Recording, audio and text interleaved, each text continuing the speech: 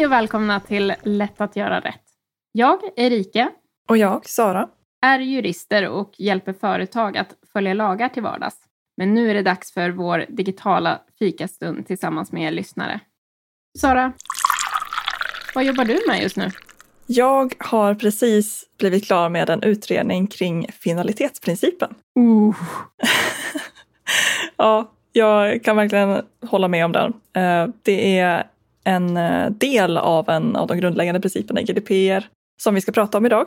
Principen om ändamålsbegränsning, enligt vilken man ska samla in personuppgifter för särskilda ändamål och sen så får man inte då behandla dem för andra ändamål som är oförenliga med de ursprungliga. Och det är den här oförenlighetsbedömningen då som jag har suttit och jobbat med för att bedöma om en senare behandling som en kund vill göra ska ses som förenlig med de ursprungliga ändamålen eller om den är en helt ny behandling som på nytt behöver en ny laglig grund och allt vad det innebär. Men nu är jag äntligen klar med det och det positiva med det är att jag har stenkoll på den principen. Jag föll tillbaks i min gamla yrkesroll lite. Inte så otippat. Men jag märkte att en kund hade så jättebra rutiner för att hantera hot mot personal. Jag ringde till högsta chefen och sa, nu får du ta tag i det här. Nu måste du utbilda. I princip så sa jag. Och det är just det här att man tänker på, men det händer inte oss. Faktum är att kollegor i branschen till dem, det har drabbat dem. Så att vi funderar på en utbildning just för att öppna ögonen att det här händer i omvärlden. Och sen just vad gör man om man blir utsatt? Det är verkligen viktigt där att det blir lätt att göra rätt så att man kan reagera på instinkt. Jag har ju själv fått hot i min roll som dataskyddsombud för att jag retade upp ett företag. Inte en kund till oss givetvis. Men jag kände att det var oerhört lyxigt att ha den här ryggmärgsreflexen. Att veta exakt vilka jag ska informera om vad och vilka kontakter jag ska ta med polisen och allting sånt. Jag har känt mig väldigt privilegierad faktiskt efter den händelsen. Just att hur trygg jag kan känna mig i vardagen just på grund av att jag har den kunskapen. Men finalitetsprincipen. Jag ska ju vara ärlig och säga att jag inte tänkt mycket på den här principen. Eller jag har tänkt på principen men jag har inte tänkt på namnet. Så när du tog upp att du skulle göra en utredning om det. Då var jag så här, just det. Jo men det är ju den principen. Just det. Kör du. Ta reda på vad det där var nu igen.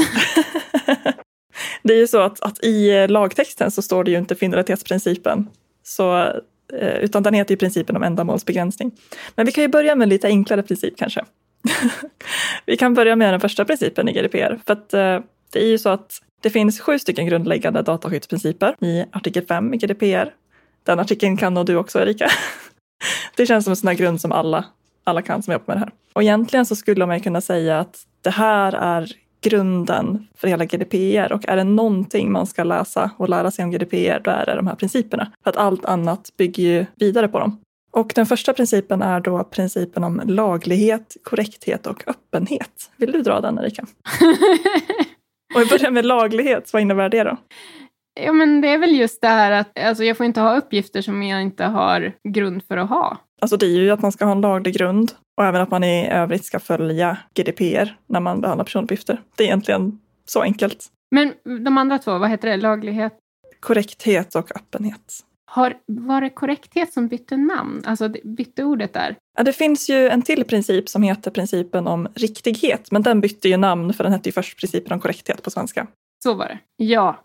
Men korrektheten det handlar ju om att det ska vara rätt uppgifter, antar jag.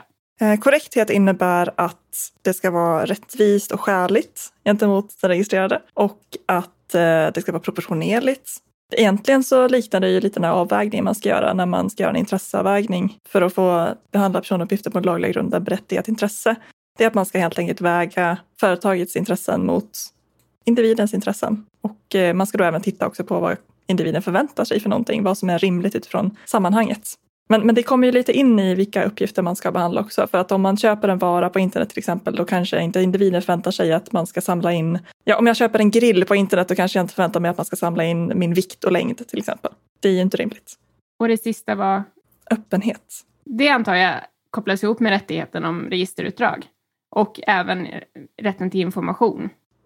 Alltså det är ju insyn och kontroll för individen helt enkelt. Att man ska informera om hur man behandlar personuppgifter, att den ska kunna utöva sina rättigheter, registerutdrag, radering och så vidare. Men också att man ska informera på ett begripligt och lättillgängligt sätt. Och hur många lyckas med det? Ja, det är nog inte så vanligt tror jag. Det skulle kunna vara vanligare, så kan man väl säga. Någonting som jag inte tog upp i vårt förra avsnitt när vi pratade om vanliga felaktigheter och sådär. Det är ju en väldigt vanlig syn som man ser som egentligen inte en felaktighet. Det är väl mer en klyscha kan man säga. Att integritetspolicys inleds med vi bryr oss om dina personuppgifter. Vi värnar om din integritet. Och sen kommer det en lång harang med juridisk text. Mm-hmm. Och det är så förutsägbart att jag klarar inte av att skriva det själv längre. Jag tror att även jag använde sådana uttryckssätt i början, men nu, nej. Det går inte. Ja, ska vi ge oss på principen om ändamålsbegränsning då? Det är ju den andra principen. När jag liksom snabbt ska dra vad ändamålsprincipen är, då drar jag det utifrån att vi ska ha ett syfte med varför vi samlar in och då ska vi använda uppgifterna i det syftet. Det är den korta varianten. Precis, det är det som den kokar ner till. Den har ju 2 delar. Dels att när man samlar in personuppgifter så ska man samla in dem för särskilda, uttryckligt angivna och berättigade ändamål. Och den andra delen är då att personuppgifterna får inte senare behandlas på ett sätt som inte är förenligt med de här ursprungliga ändamålen. Den första delen är ju egentligen det som kallas ändamålsbegränsning kan man säga. Och den andra delen är ju då finalitetsprincipen. Man kan också kalla det för kompatibilitet. Det är det handlar om, att det ska vara kompatibelt eller förenligt med de ursprungliga ändamålen. Och att det heter finalitetsprincipen, det beror ju på att när man har samlat in det för ett visst ändamål så ska det liksom ta slut sen. Man ska inte kunna hitta på nya ändamål och fortsätta behandla samma uppgifter utan begränsningar. Om vi börjar titta på då när man samlar in personuppgifterna, särskilda, uttryckligt angivna och berättigade. Vad innebär det då, Erika? Ja, lite från höften. Att man ska ju ha grund för varför man behöver de uppgifterna. Om jag blir kund i kundklubben, då ska det ju handla om att de ska ge mig erbjudanden. Inte att sälja mina uppgifter vidare. Ja, precis. Det är ju att de är berättigade. Och att de ska ha särskilda uttrycket angivna, det är ju att det ska stå redan när de samlas in vad det är de ska behandlas för. Och det ska vara på ett tydligt, specifikt sätt. Alltså inte vagt så som förbättra användarens upplevelser. Eller bara rent generellt marknadsföra. Utan det ska vara mer specifikt hur man ska förbättra användarens upplevelser. Och på vilket sätt man ska marknadsföra. Och det är det ju väldigt många som är dåliga på tyvärr. Där är det ju många, framförallt systemutvecklare eller systemutvecklingsbolag då, som vill ha äkta kunddata att köra i testmiljö. Det är ju en sån sak. Om jag är kund så tycker jag det är givetvis okej att min leverantör hanterar mina uppgifter. Men jag behöver ju faktiskt få reda på om deras leverantör hanterar mina uppgifter i en testmiljö också. Och det har jag märkt, det har varit lite svårt att få systemutvecklare att acceptera att det inte bara hur som helst att mixtra med riktig kunddata i testmiljöer. Det är ju personuppgifter. Då ska man följa GDPR. Mm. Ja, och sen när man då har samlat in personuppgifterna för de här ändamålen. Om man då vill fortsätta behandla dem på ett annat sätt. Då ska man ju alltid egentligen fundera på, är det förenligt med de ursprungliga ändamålen? Och det är ju alltid de ursprungliga ändamålen, alltså de ändamålen som man samlade in personuppgifterna för, som man ska jämföra mot. Så att även om man har en lång kedja av ändamål efter varandra så ska det nya ändamålet alltid jämföras mot det första. När man gör den här bedömningen då så ska man titta på bland annat vilka kopplingar det finns mellan då det ursprungliga och det senare ändamålet. Sammanhanget där personuppgifterna samlades in, till exempel relationen mellan företaget och individen. Om det är känsliga personuppgifter, vad det kan få för konsekvenser att fortsätta behandla personuppgifterna på det sättet som man ska göra. Och sen också vad man vidtar för skyddsåtgärder för att säkerställa eller för att minska riskerna. Där har vi väl till exempel om man har varit kund hos någon som har ens mejladress och jag slutar vara kund. Och så hör de av sig efter 3 månader, vill du inte komma tillbaks? Där känner jag, det är ju ett förenligt ändamål. Att försöka locka tillbaks mig. Det skulle det kunna vara. Inom rimlig tid. Inte höra av sig efter 10 år och säga, för 10 år sedan så prenumererar du på vår tidning. Nej, precis. Här börjar vi komma in på en annan princip som vi ska prata om senare också, om lagringsminimering. Men vi kan ju i och för sig ta den direkt. Vi behöver inte ta dem i ordning. Ja, lagringsminimering, den har varit en utmaning också.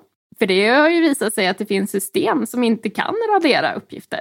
Det är lite jobbigt att man behöver byta system för att kunna uppfylla lagstiftningen. Det här med privacy by design and default. Men varför har man ett system som inte kan radera personuppgifter då? Jag tror att det handlar bara om hur man har byggt systemet från början. Alltså med databaser och kopplingar mellan. Jag vet ju bara hur det fungerar i mitt kassaregister i min butik. I artiklarna där. Om en artikel någonsin har använts, då kan inte jag radera den. Och det har ju med hur databasen är strukturerad. I alla fall de fallen jag känner till, när man inte har kunnat radera personer eller gamla kunder, så har det handlat just om hur databasen är uppbyggd från början. Jag har för mig att vi också någon gång har kollat på ett system för en kund där den här kunden behövde ha det för att arkivera uppgifter. Men det betyder ju inte att de aldrig får raderas. Och att systemleverantören då kanske tänkte att eftersom de ska arkiveras, då ska de ju vara kvar och då ska de inte kunna raderas. Jag har för mig att vi hade ett sånt fall. Ja, och här har vi också haft systemleverantörer i andra länder som har sagt, ja men i det här landet så måste vi spara de här uppgifterna, därför går de inte att radera. Ja, men inte i det här. I det här landet ska vi radera dem. Och jag förstår ju att det är ju att leverantörerna vill göra det lätt för sina kunder. Men i sådana fall så vore det ju bättre att ge kunden verktygen att själv sätta sådana begränsningar. Inte då enskilda anställda hos kunden, utan kunden som företag innan de anställda börjar använda det. Precis, i själva uppsättningen utav systemet. Men precis, principen om lagringsminimering handlar ju då om att när man inte längre har ändamål för att behandla personuppgifterna, så ska de raderas eller avidentifieras. Och det där med avidentifiering är ju också lite klurigt, för att det är ju väldigt svårt att fullkomligt anonymisera uppgifter. Man vet ju aldrig om de kommer gå att återidentifiera i framtiden, men man ska ju egentligen bara titta på de nu tillgängliga teknikerna för det. När jag har ett företag som säger, ja men vi kan anonymisera de uppgifterna, då är det lugnt. Då undrar jag ofta, vad är det för värde ni vill ha utav de uppgifterna ni sparar? Får ni det värdet om ni anonymiserar? Nej, men då kan ni lika gärna ta bort det. För det är en återkommande fråga. Vissa företag, de har begränsade lagringsutrymmen på servrar, så att de är mer benägna till att radera saker. Men andra fall upplever jag, det är väldigt mycket, ja men om vi kan ju spara de här uppgifterna. Ja, men till vilket värde? I många fall så finns det ju definitivt ett värde. Jag tänker om man vill kunna titta tillbaka på hur man jobbat förut med ett ärende till exempel. Då kan det vara väldigt värt att anonymisera. Eller vissa typer av statistiksyften kan ju också uppfyllas med anonym data. Sen har vi då principen uppgiftsminimering. Här har jag sett en film en gång som jag älskar. Det är där man låtsas då som att GDPR inte finns och en person går in på ett bibliotek för att skaffa bibliotekskort. Jag tror att det är den principen i alla fall. Handlar det om att man inte ska samla in där man inte behöver? Ja, precis. Man ska samla in uppgifter som är adekvata, relevanta och inte för omfattande för ändamålet. För den här kvinnan på den här filmen, hon ska alltså skaffa ett bibliotekskort. Först får hon fylla i ett formulär. Sen scrollas hela hennes Facebook och Instagram igenom för att se så att hon har rätt åsikter. Och sen så får de mätas och vägas. Och det var någonting mer. Men filmen avslutas med att bibliotekarien tar på sig plasthandskar. Så jag tycker den filmen, den är förvisso överdriven, men den är väldigt tydlig med att om vi inte har GDPR så har vi faktiskt inte de här begränsningarna. Då skulle det vara möjligt för ett företag att samla in alla de här uppgifterna. Alltså det är ju lockande när man kan samla in, med dagens teknik, man kan samla in så mycket data på så många olika sätt och det finns otroligt mycket mer lagringsutrymme och det är klart att man har den här instinktiva viljan att ha så mycket som möjligt, att hoarda. Men man ska inte ha uppgifter för att de är bra att ha. I alla fall inte om det faktiskt inte finns något berättigat syfte som de kan vara bra att ha för. För ibland så är det ju så när någon kund säger att de har uppgifter för att de är bra att ha, då finns det ju ofta någonting berättigat bakom det. Men att bara ha för eventuella framtida ändamål, det ska man definitivt inte ha. Har du varit med i någon situation där du har känt, men varför vill ni veta det här om mig? Ja, fast det jag kommer på att tänka på nu, det hade jag nog förstått om de hade informerat om varför de skulle ha det. Så där var det att det var där det brast istället. Det var när jag skulle anmäla mig till en resa och så bad de om min klädstorlek. Jaha, ja, jag skulle också reagerat. Precis, hade inte informerat om att de då skulle ta fram kläder till alla. Har du något exempel? Alltså det enda exemplet som dyker upp i mitt huvud, det var faktiskt intagningsprovet till Polishögskolan. Fast det var inte mitt intagningsprov, utan vi var testpersoner för att de skulle testa frågor inför kommande intagningar. Och det var mer en egenskap. Det var ju så. De frågade om jag kunde tänka mig att skärma för att få igenom min vilja. Det var liksom så här, jaha. Och diskussionerna efteråt i gruppen var, jag tyckte ju självklart skärmar jag hellre någon än behöver brottas med den. Medan de jag delade rum med var så här, men det kan du ju inte svara. Tänkte de att det var manipulativt då? Nej, de tyckte väl att det var oprofessionellt. Att en polis liksom försöker skärma istället för att använda det man har runt bältet. Jag tror om man säger så här, det var inte alla i det rummet som blev antagna. Och jag blev ju antagen, trots att jag svarade så. Men det är enda gången jag liksom känt, men varför undrar du? Så tydligt om man säger så. För det var nämligen 5 frågor, lite olika formulerade på samma tema. Men där visade det sig också då att de egentligen hade ett ändamål med att fråga det. Alltså de hade ju ett ändamål. Sen vet ju inte jag om den frågan kom med till liksom det riktiga testet senare då. Men... Här är ju frågan hur många som vet var gränsen för vad som är personuppgift och inte går. Det här var ju innan 2018 också. Det var innan PUL blev hett inom polisen också. För även om PUL fanns så fick inte jag... Jo, jag tror att PUL nämndes på polisutbildningen. Men sen någonstans 2009-2010 där, då blev det väldigt viktigt att tänka på PUL i vår verksamhet. Det var lite bortglömt innan dess. Ska vi ta principen om riktighet då? Som jag nämnde lite förut. Att personuppgifter ska vara riktiga, alltså korrekta. De ska stämma helt enkelt och att de ska om nödvändigt hållas uppdaterade. Ja, det är här som en företagare är lite sur på mig att jag påtalat att han bryter mot, eller ja, företaget bryter mot GDPR för att de inte har riktiga uppgifter. På vilket sätt då? De har pusslat ihop namn. De har liksom en äkta lista på vilka namn de vill nå. Men eftersom de inte har tillgång till adresserna så har de suttit och kollat på internet och försökt matcha namn med adress. Och det har ju blivit fel på många sätt. Det är bara de med väldigt ovanliga namn där det har blivit rätt. Ja, konstigt alltså att det blir fel när man gör så. Jättekonstigt att det finns fler Lars Johansson i Sverige. Ja, man undrar ju hur de tänker när de gör så. Ja, men vi ska inte anklaga folk för att tänka i alla lägen. Nu är ju det här visserligen ett företag som inte är helt compliant i övrigt om man säger så. Där blev det ju väldigt tydligt just att de hanterar oriktiga uppgifter.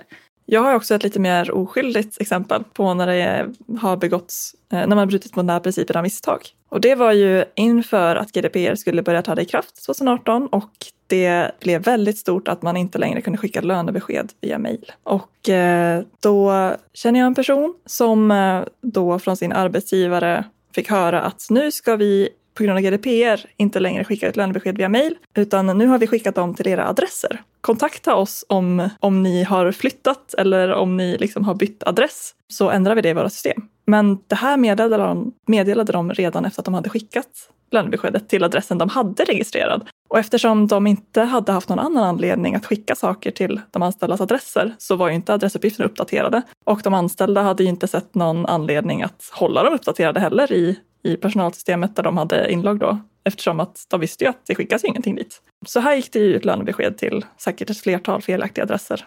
Ja, det är ett vanligt problem faktiskt företag har haft. Genast började jag fundera på hur det är hos oss. Vi bytte ju system för ett år sedan så att då var det i alla fall rätt uppgifter. Men vi kanske behöver se över så att det stämmer fortfarande. Jag blir osäker på min egen adress.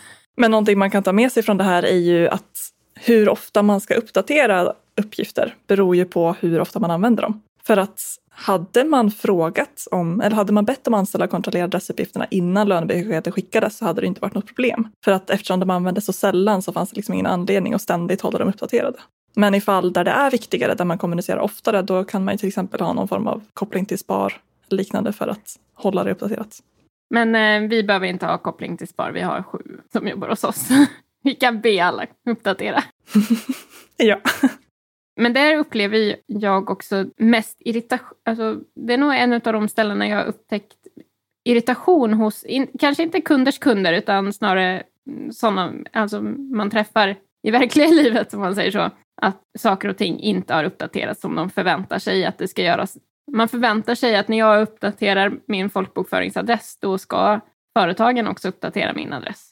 Och i många fall så är det ju rimligt att förvänta sig det, men inte alltid. Och ibland, för er som har lite fler anställda så kan det vara bra att påminna personalen att uppdatera närmast anhörig.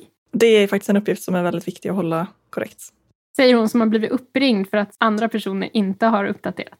Ja, sen har vi Vi har 2 principer kvar. Vi har principen om integritet och konfidentialitet. Och den här tror jag att du kan dra, Erika. Jo, men det är ju så att vi måste ju, i vad vi än hanterar så måste vi ju säkerställa att vi tar lämpliga åtgärder. Alltså om vi inte hanterar så känsliga uppgifter, då är det en sak. Har vi känsliga, då måste vi verkligen tänka ett varv till. Hur kan vi garantera att bara rätt person får tillgång till det här? För jag tycker den här kopplar väldigt mycket till att rätt person ska ha rätt information i rätt tid. Alltså den klassiska informationssäkerheten. Och det är ju så att ju mer vanliga personuppgifter är, ju mer relevant är det för fler i ett företag att ha tillgång till uppgifterna. Medans allergiuppgifter och diagnoser och sådana saker, det är ju faktiskt bara de personerna som har direktkontakt med individen som behöver ha tillgång till de uppgifterna. Och här blir det ofta väldigt mycket diskussioner kring men hur ska vi förvara personalakten? Ja, hur känner du att du garanterar att det är HR och närmsta chef som har tillgång? Det är ju olika i olika bolag. Det kan vara digitalt, det kan vara i ett låsbart skåp, det kan vara i ett arkiv. Det är olika, men jag brukar alltid resonera som så att landa tillbaka i vilka behöver de här uppgifterna för att kunna göra sitt jobb. Men jag känner igen att jag brukar få ganska mycket frågor just det här kring vad ska vi ha för säkerhet? Liksom som att det finns ett rätt svar på den frågan. Men det handlar ju väldigt mycket om vad det är för sammanhang, vad det är för uppgifter och även vad man har för resurser. För det står ju faktiskt till och med direkt i lagtexten att man ska väga behovet av skyddsåtgärder mot vad det finns för tillgänglig teknik och även kostnad, tror jag det står. Så det är liksom inte obegränsat. Och det finns ju 2 typer av säkerhetsåtgärder som nämns i lagen, i alla fall i GDPR. Och det är ju organisatoriska säkerhetsåtgärder och tekniska säkerhetsåtgärder. Och jag älskar de organisatoriska. Ja, det är lite vår grej. Jag minns precis när du och jag hade börjat jobba tillsammans och jag frågade dig, vad menas egentligen här? Tekniska organisatoriska säkerhetsåtgärder? Och vi liksom inte riktigt kom fram till vad som menades. Nej, för vi tittade ju på det ur andra ögon. Men nu är vi ju lite mer bekväma i vad det är, kan man ju säga. Organisatoriska brukar jag dela upp i juridiska och kulturella säkerhetsåtgärder. Alltså till exempel policies, sekretessavtal, rutiner. Det är mer juridiska säkerhetsåtgärder, medan kulturella är se till att personalen är utbildad, att de vet vad som står i de juridiska dokumenten. Och även att det förmedlas från ledningen att det är viktigt. Precis, att man ser till att det är rätt attityd uppifrån och ner. Jag vet en organisation där högsta chefen är lite så här, ja, det spelar inte så stor roll. Och då blir det ju samma rakt igenom.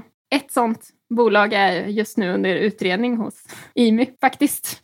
När jag tänker efter. Jag lyssnade på en radiointervju med en vd-fråga som det var uppenbart att den inte hade rätt attityd till säkerhetsåtgärder. Och därav hade det ju blivit en stor incident där också. Så jag är helt övertygad om att det hänger ihop. Tekniska åtgärder då? Vad kan det vara? Det kan ju vara en sån enkel sak som ett lås på en dörr. Det kan vara virusskydd, det kan vara brandväggar, det kan vara VPN-tunnlar, det kan vara larm i lokaler. Ja, lösenord och användarnamn. Det är väl egentligen det man kanske främst tänker på när man hör säkerhet, alltså informationssäkerhet, IT-säkerhet, och det är väl tekniska åtgärder man tänker på, tror jag, i första hand. Och då har vi kommit till den sista principen. Principen om ansvarsskyldighet. Och det är en princip som faktiskt är helt ny i och med GDPR. Den fanns inte ens i personuppgiftslagen. De andra fanns i jag tror att de var i princip samma. Men ansvarsskyldigheten är helt ny. Och den innebär ju då att man ansvarar för att visa att de här andra principerna följs. Till exempel genom att då dokumentera hur man har gjort sina bedömningar, ha ett register över alla processer där man behandlar personuppgifter, ha rutiner på plats och så vidare och så vidare. Allt som visar att man följer lagen. Det är ju det vi pratar om, just att det kan upplevas som mastigt. Och det är ju den principen det ramlar tillbaks på då. Jag gillar ju den, för samtidigt får vi en chans att förklara hur vi har tänkt. I och med att inte allting är så solklart så tycker jag att det är bättre att man får en möjlighet att visa, ja men vi tycker att vi har ett berättigat intresse för det här. Och så skriver vi ner det, än att man undviker att göra det bara för att det är osäkert. Jag tror att vi har pratat om det här lite i avsnittet om tillsyn också. Att om IMY ska inleda tillsyn, då är ju dokumentationen en av de första sakerna de kommer titta på. Och det är ju ett väldigt klart varningstecken om man inte har behandlingsregister och sådana saker som man måste ha enligt lag. Och det blir väldigt svårt också att visa att man följer lagen om man inte har dokumenterat det, då ska man försöka komma ihåg hur man har tänkt i alla olika situationer. Det är ju en stor fördel också, att det är inte bara en börda. Folk slutar och nya börjar. Ska då en ny helt börja om från början och kolla igenom, stämmer det här? För dokumentationen måste ju stämma över tid. Den får ju inte vara utdaterad. Och då krävs det ju väldigt mycket tankekraft om man ska fundera på, vänta nu, kan vi använda avtal som laglig grund i det här fallet? Och jag som har jobbat ganska mycket med profilering på senaste tiden och hjälpa att säkra upp profileringsprocesser. Om man vill börja använda en ny profileringsmodell, då är det ju bra om man har någonting att utgå från. Hur ska man tänka när man bygger upp den här modellen? Vad är det för saker vi ska hålla utkik efter? Istället för att man alltid då ska behöva bygga från grunden. Jag är ju en varm förespråkare för dokumentation, men det kan ha att göra med att jag har dåligt minne också. Det är jätteskönt att ha det nedskrivet. Jag håller med. Jag har så otroligt mycket mötesanteckningar från mina år som jag har jobbat med GDPR. Det är bra att kunna titta tillbaka på. Och jag har ju också problemet att så fort jag har hört någonting så tenderar jag att ta bort det totalt. Så jag behöver ju skriva ner samtidigt som jag lyssnar. Jag känner igen det fenomenet. Är det inte nedskrivet så finns det inte. Ja, men det var alla principer. Om man ska sammanfatta det lite så har IMI en checklista kopplad till principerna på sin webb som jag tänkte jag bara kan kort gå igenom. Den mappar inte exakt mot principerna, men den uppfyller ändå de grundläggande tankarna i det. Det är att när man då ska behandla personuppgifter så ska man först bestämma ändamålet. Varför behöver vi behandla personuppgifterna? 2. Man ska hitta en laglig grund. Alltså då vanligtvis inte samtycke som jag pratade om tidigare, utan det kan vara att det är nödvändigt för avtal eller lagkrav eller annat. 3. Man ska informera individerna om hur och varför och när man behandlar personuppgifterna. 4. Man ska ha rätt uppgifter. De ska inte vara felaktiga. Man ska inte ha för omfattande personuppgifter för ändamålet. 5. Skydda personuppgifterna på ett lämpligt sätt. 6. Radera uppgifterna man inte längre behöver dem. Och 7. Visa att man gör rätt. Det är så de sammanfattar det. Och det är väl ungefär egentligen den processen vi går igenom också med kunder när vi försöker säkra upp deras processer.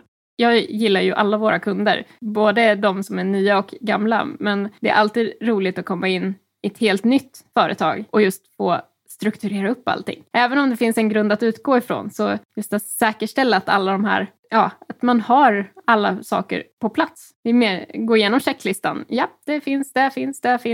Här kanske vi har lite problem. Det är så tillfredsställande att få ordning och struktur.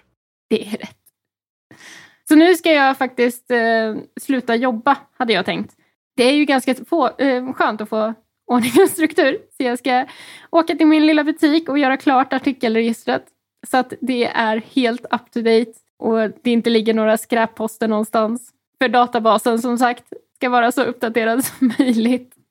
Och därmed att kassan kan fungera fortare. Men det är gött att få allting sånt på plats.